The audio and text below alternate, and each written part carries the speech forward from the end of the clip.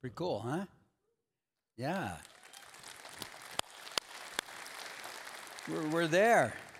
We got our sister church in South America, Pastor Antonio in Lima.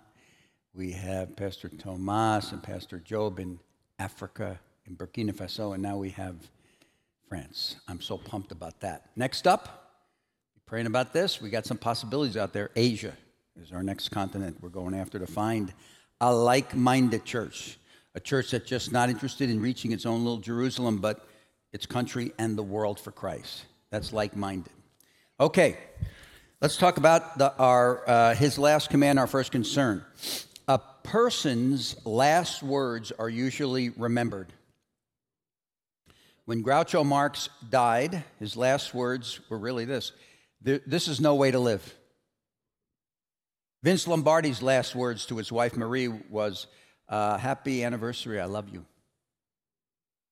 At 84, Benjamin Franklin was changing position in his bed so he could breathe easier, and he told his daughter, "A dying man can do nothing easy." Then he passed away. We do have Jesus' last words. His last words on planet Earth here are recorded in Acts chapter 1, verses 6 to 9. Let me read it for you. "So when the apostles were with Jesus, they kept asking him, 'Lord, has the time come for you to free Israel and restore our kingdom?' He replied, 'The Father alone has the authority to set those dates and times, and they're not for you to know. But you will receive power when the Holy Spirit comes upon you, and you will be my witnesses, telling people about me everywhere, in Jerusalem, throughout Judea, in Samaria, and to the ends of the earth.' And after saying this, he was taken up into a cloud while they were watching, and they could no longer see him." Those were Jesus' last words. But that was not a command. That was not an assignment. Those words are what? They are a statement of fact. The modal verb that's used there is the word will. Not you might, not maybe, not you should. Jesus said, "You will receive power. You will be my witnesses." Whenever you see those words, will or shall, it's a done deal. God is going to make it happen. You will receive power. You will be my witnesses. Those were Jesus' last words before he ascended into heaven to sit at the right hand of the Father. But what was Jesus' last command? What was his final assignment for you and I? That is recorded in Matthew chapter 28, 18 to 20. Let me read that. Jesus came and told his disciples, "I have been given all authority in heaven and on earth. Therefore, go and make disciples of all the nations, baptizing them in the name of the Father and the Son and the Holy Spirit.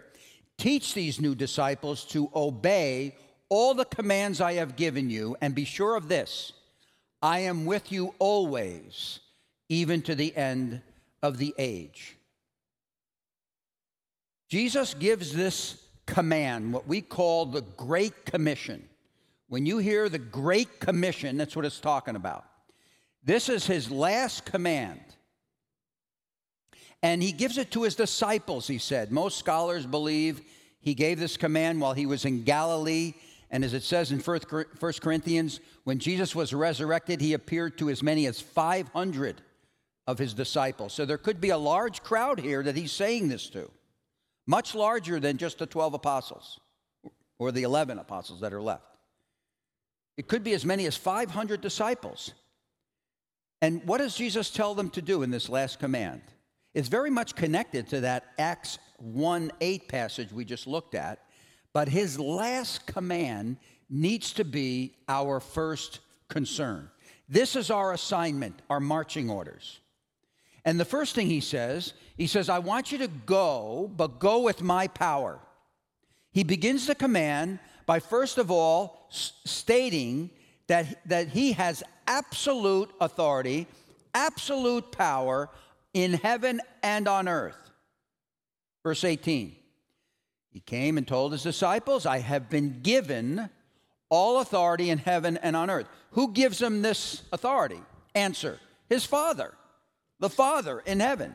John chapter 3, verse 35 says, the Father loves the Son and has put everything into his hands. So Jesus is saying to his disciples, what I'm about to tell you to do, your last assignment, this is my last command, and it should be your first assignment to get done. What I'm about to tell you to do, I have been given all power, all authority in heaven and on earth, and that means when you go in my name, you go with my power. The Greek word that's used there is dunamis. It's where we get the word dynamite. You understand what God is saying? You go, when you're out there trying to make disciples, you got dynamite with you. I remember a good friend of mine who's a pastor who was saying he was in the Middle East with one of the heroes of the Middle East for Christianity, Sami Dagger. He's an Alliance pastor, well-known, famous pastor. He's 80 years old now. And he was driving in Lebanon. This is some years ago. He was in Lebanon with Sami, and he went to a checkpoint, and the soldier had a machine gun through the window, and he said, you got any explosives in here? And you know what Sami tells him? The car is full of it. And my pastor friend is saying, you got to be kidding me. We're going to die.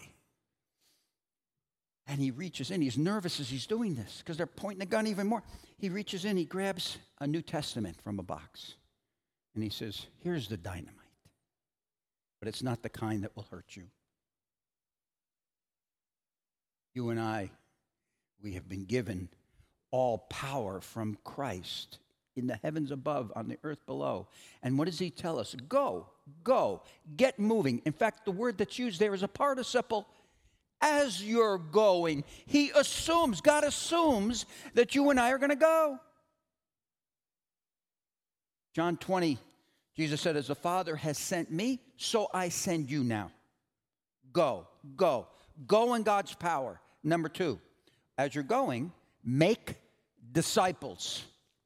Make disciples. In other words, make followers. Now, listen, this is how we do this at Appleton Alliance Church.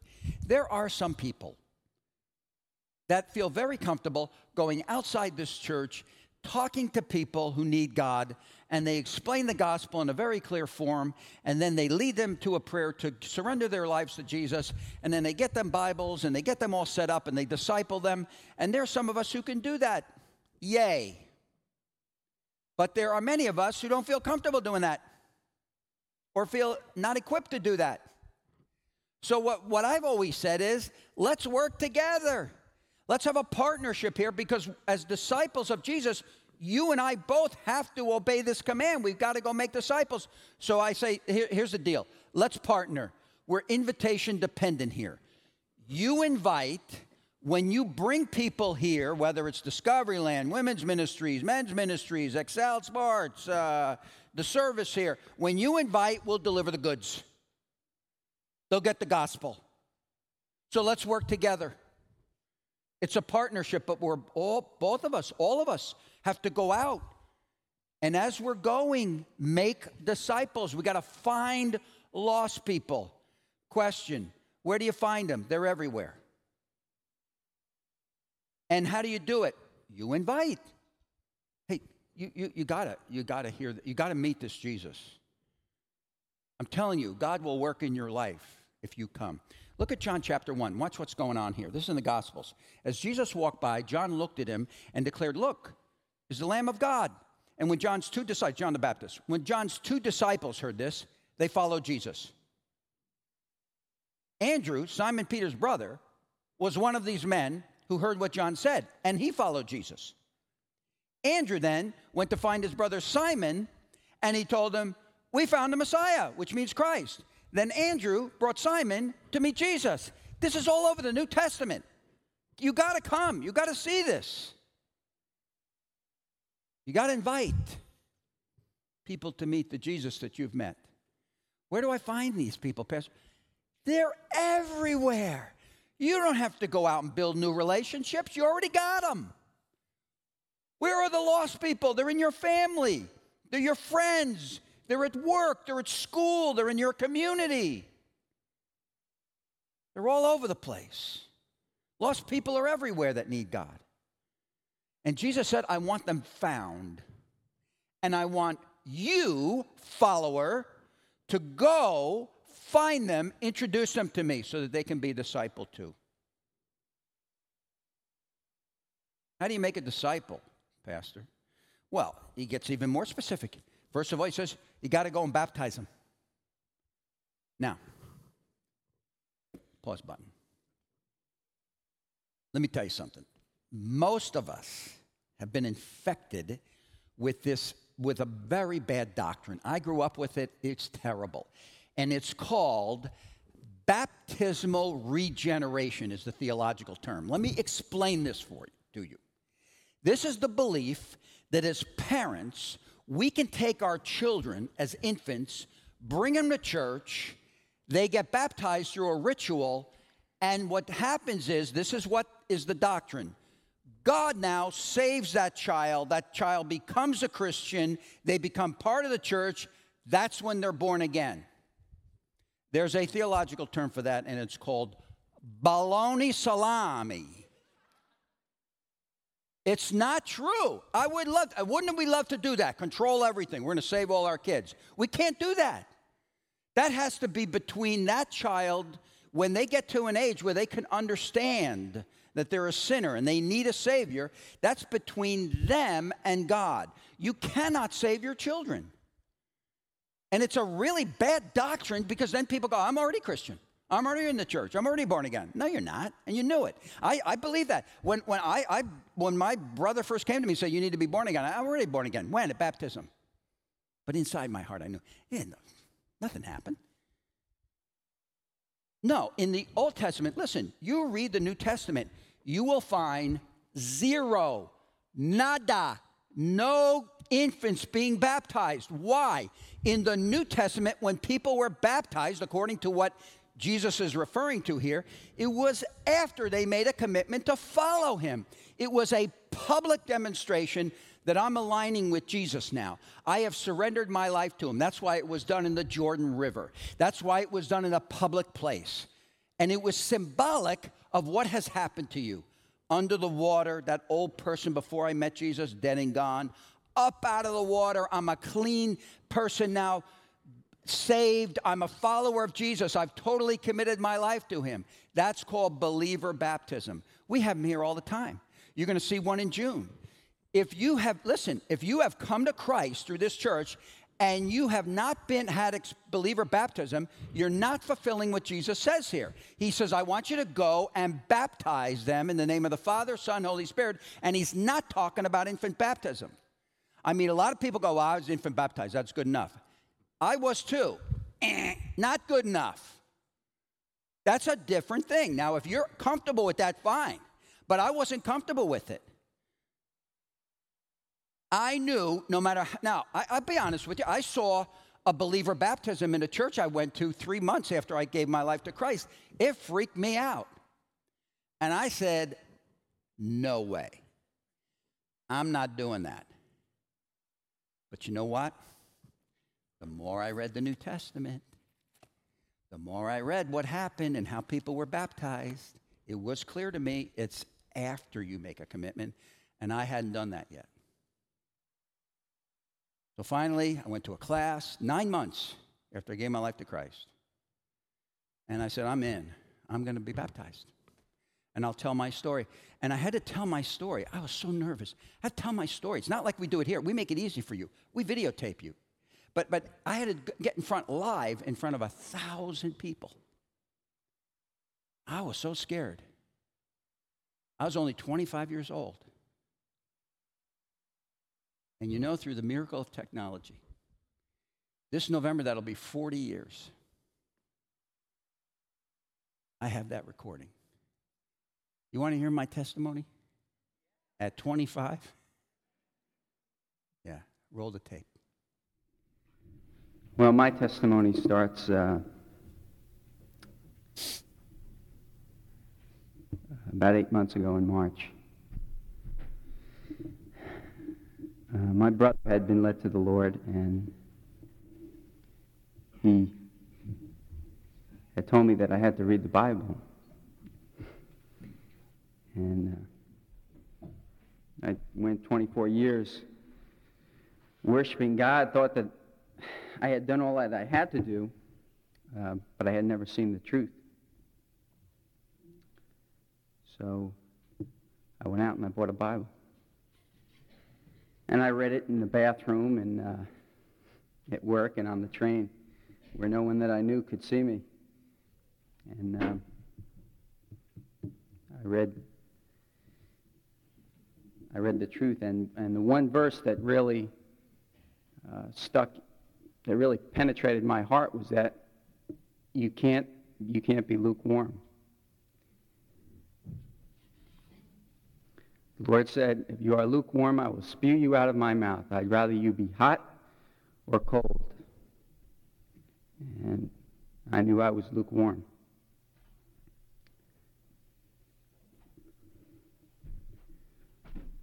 So I felt pressure, because I always loved God and I always wanted to serve Him.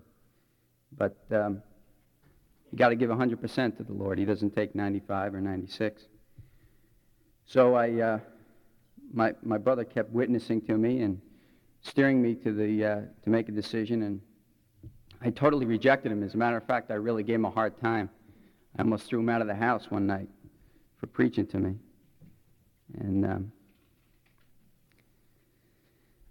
But I constantly was talking to the Lord, saying, Lord, I want to please you, but I don't know. I get up in the morning and I try and do it, but things just aren't working. I read the things here and I know I have to do them, but it's just not working.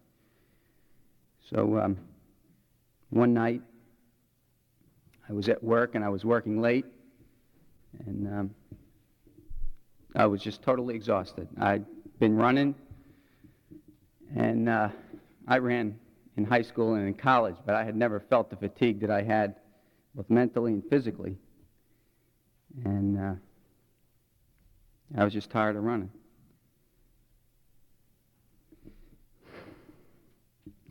So I went home.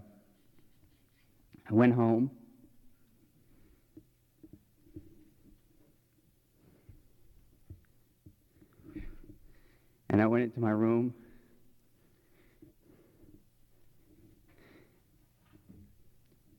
And I gave my life to the Lord. Praise God, what a feeling. Whew. Man, we're saved, brothers and sisters. We're saved. Amen. Praise God, what a feeling. I felt like a safe had been lifted off my back. And I figure this. I figure I've been 24 years without knowing the Lord. And all I can tell you, brothers and sisters, is that I got a lot of catching up to do. And I just want to be obedient to His will. And I want to be there working with you. And one day we'll all be worshiping the Lord. No more tears. Just total worship of Jesus. And I praise Him for it. And I thank Him for my brother. And I thank Him for saving me.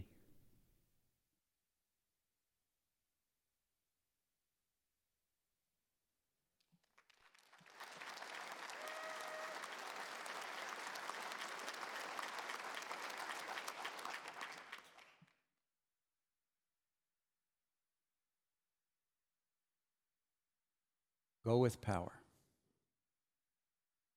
Go make disciples. Go baptize them. Fourth, go teach them. Verse 20. Teach these new disciples to obey all the commands I have given you. Our marching orders, folks, is not just to evangelize people, but to teach them. We got to teach them. We got to give them instruction. To do what? To do everything that God commanded us to do. The church mission is not just to convert, but to teach. That's why, by the way, a lot of churches, they just got one preacher. We decided a long time ago, if this is a major part of God's command to us, we got to invest. So we go with a 3-man teaching team. That's strategic. So you have Pastor Mark, you got myself, you got Pastor Brian. We want to put a lot of resources into this teaching ministry. We do it in all our major ministries, heavy emphasis on teaching and instruction. So you may be a disciple, and maybe you don't have the gift to teach, but every disciple needs to be committed to learn from teachers who are gifted, who are called to do that. And how do we teach? Well, we decided a long time ago here at Appleton Alliance Church, we were going to teach with grace. What do I mean by that? We're going to teach with the gospel at the core. So when we teach you about God, it's about what God does in your life, not what you do. We don't save ourselves, God saves us. We don't make ourselves holy, God makes us holy. He makes you into the disciple. As you surrender to Him, as you rest in His grace, He does the work. We teach with grace. I had a third grade teacher who loved art. And it seemed like there was an art exercise to all of her teaching plans. And I remember one day she drew a picture, and I forget what the picture was. It was a house or an animal or something like that. She drew a picture, and then she showed us how to color it with watercolors. And it was beautiful. I mean, there was a part of it she colored in yellow and another part in red, another part in blue, and it was beautiful. And then she gave us a copy of the picture, and she gave us watercolors. But she gave us very clear instructions that were strict.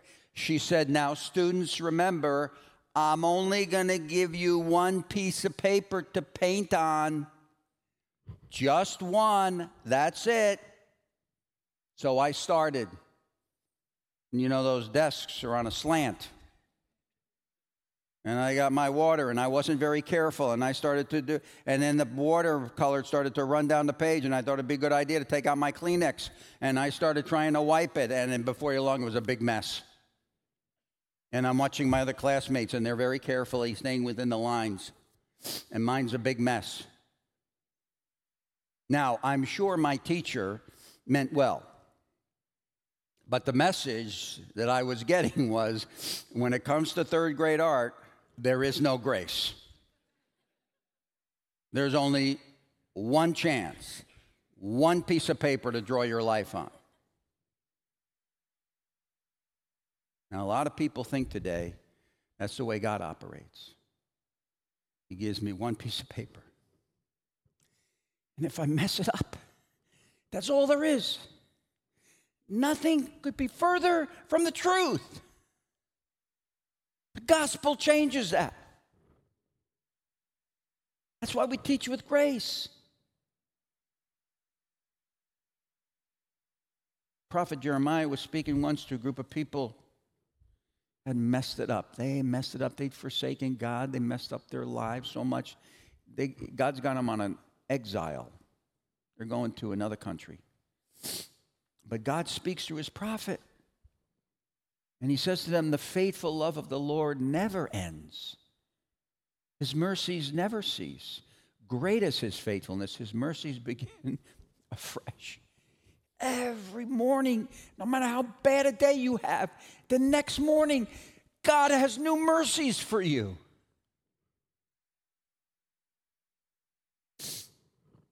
That's why this church is going to teach with grace.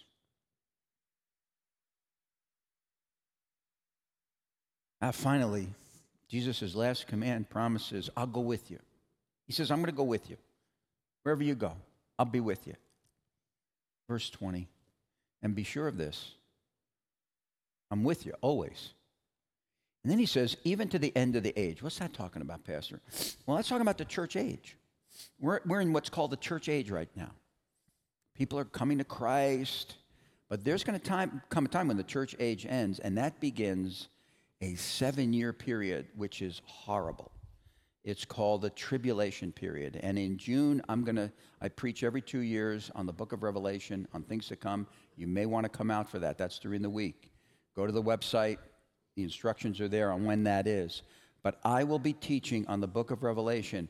And when the church age ends, that's when that 7-year period begins. That Jesus said, if I don't cut it short, nobody lives.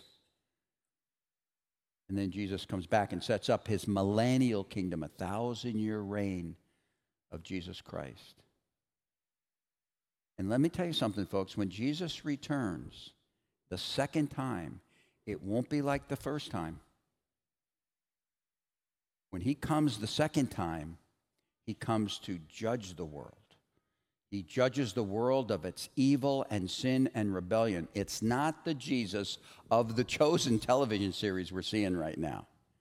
I mean, that's a great Jesus, and that is a great series. But when Jesus comes back the second time, he is to be feared if you do not know him.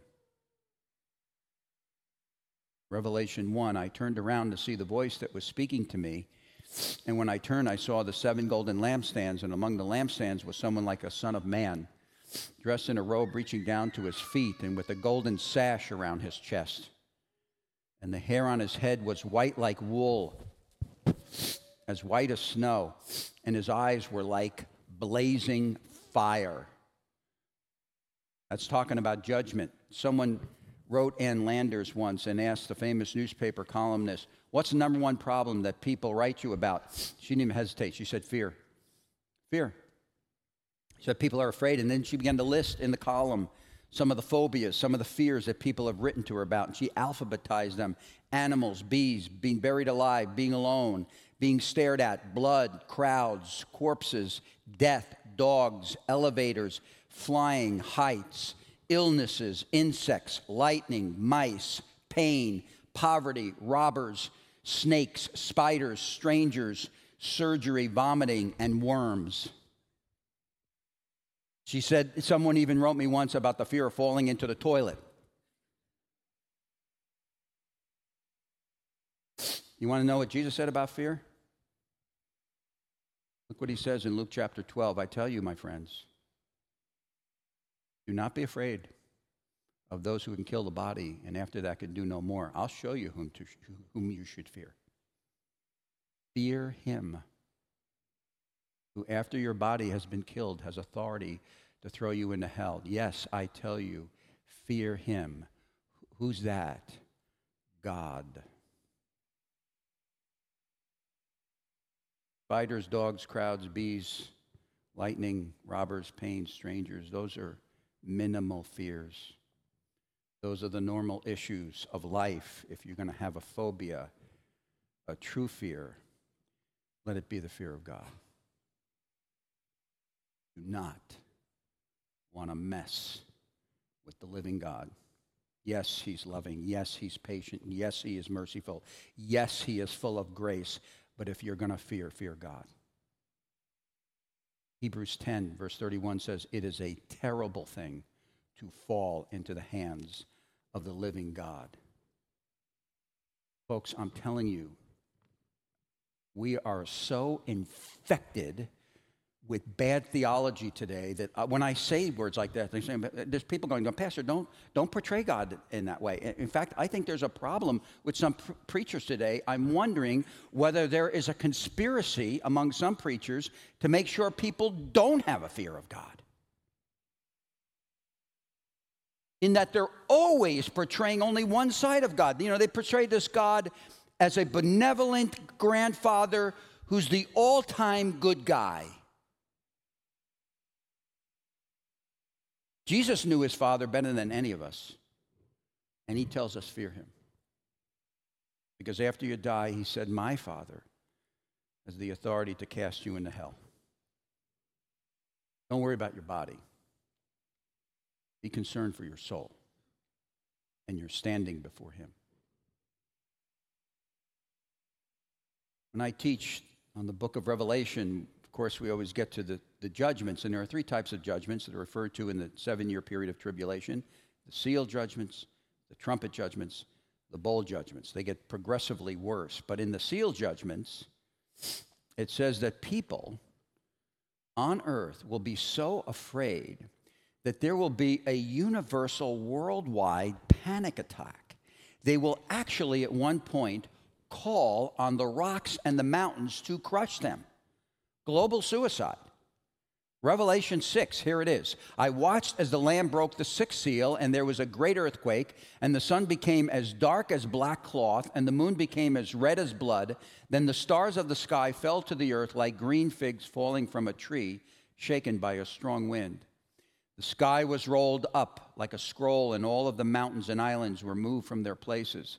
Then everyone, the kings of the earth, the rulers, the generals, the wealthy, the powerful, and every slave and free person, everybody, all hid in the caves and among the rocks of the mountains. And they cried to the mountains and the rocks, fall on us and hide us from the face of the one who sits on the throne and from the wrath of the Lamb. For the great day of wrath has come, as who is able to survive? There is coming a day when the entire world will have a disabling, debilitating phobia. A fear that is so overpowering that they will literally be scared to death. Jesus spoke of this day himself in Luke chapter 21. People will be terrified at what they see coming upon the earth, for the powers in the heavens will be shaken, and everyone will see the Son of Man coming on a cloud with power and great glory. So when all these things begin to happen, stand and look up, for your salvation is near. That is what is coming. But until then,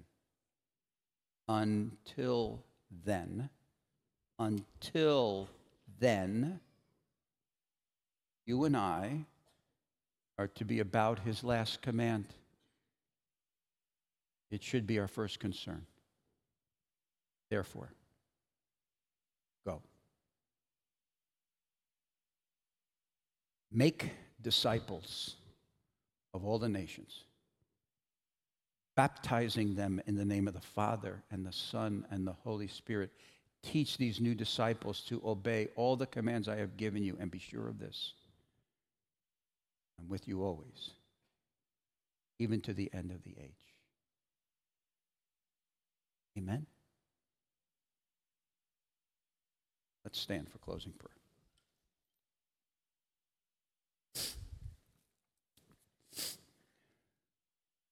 I realize, God, even as I say these words, even as it is so clear in the scriptures, who you are, what you're about to do, there will be still some who will reject it and say, no, I don't believe it. That's not the God I want to believe in. I pray, God, that as a church, not just now, but for generations to come, we will be true to your word. We will do what you have asked us to do in your last command, to go. First starting in our Jerusalem here in the Fox Cities, then the state, our nation, and the world. Preaching the good news that you have offered a lifeboat. We don't have to experience your wrath. You have offered a way out. In fact, you even took our penalty, our judgment on your own self when you died on that cross. I pray, God, we will speak this message with clarity. We'll trust you to provide many people here, lost people, who you will find and save. And then, Lord, help us to make disciples, to make true followers of you. I pray for the person who came here today, and somehow you have singled them out. They know they're not there. They know they are not where they should be with you, and you have talked to them. You have talked to their hearts and their minds, and you've told them, I want you. You belong to me. Oh, God, I pray this day will not end before they get on their knees, surrender their entire life to you. Thank you, God, for doing that for me 40 years ago. My life has never been the same. All I want to do is follow you and obey you and trust you. Thank you for your goodness. Thank you for the story you're writing in every person's life in this room. May you have your way with us. Now him who testifies to all of these things says, yes, I am coming soon. Come, Lord Jesus. Grace of the Lord Jesus be with God's people, and God's people said,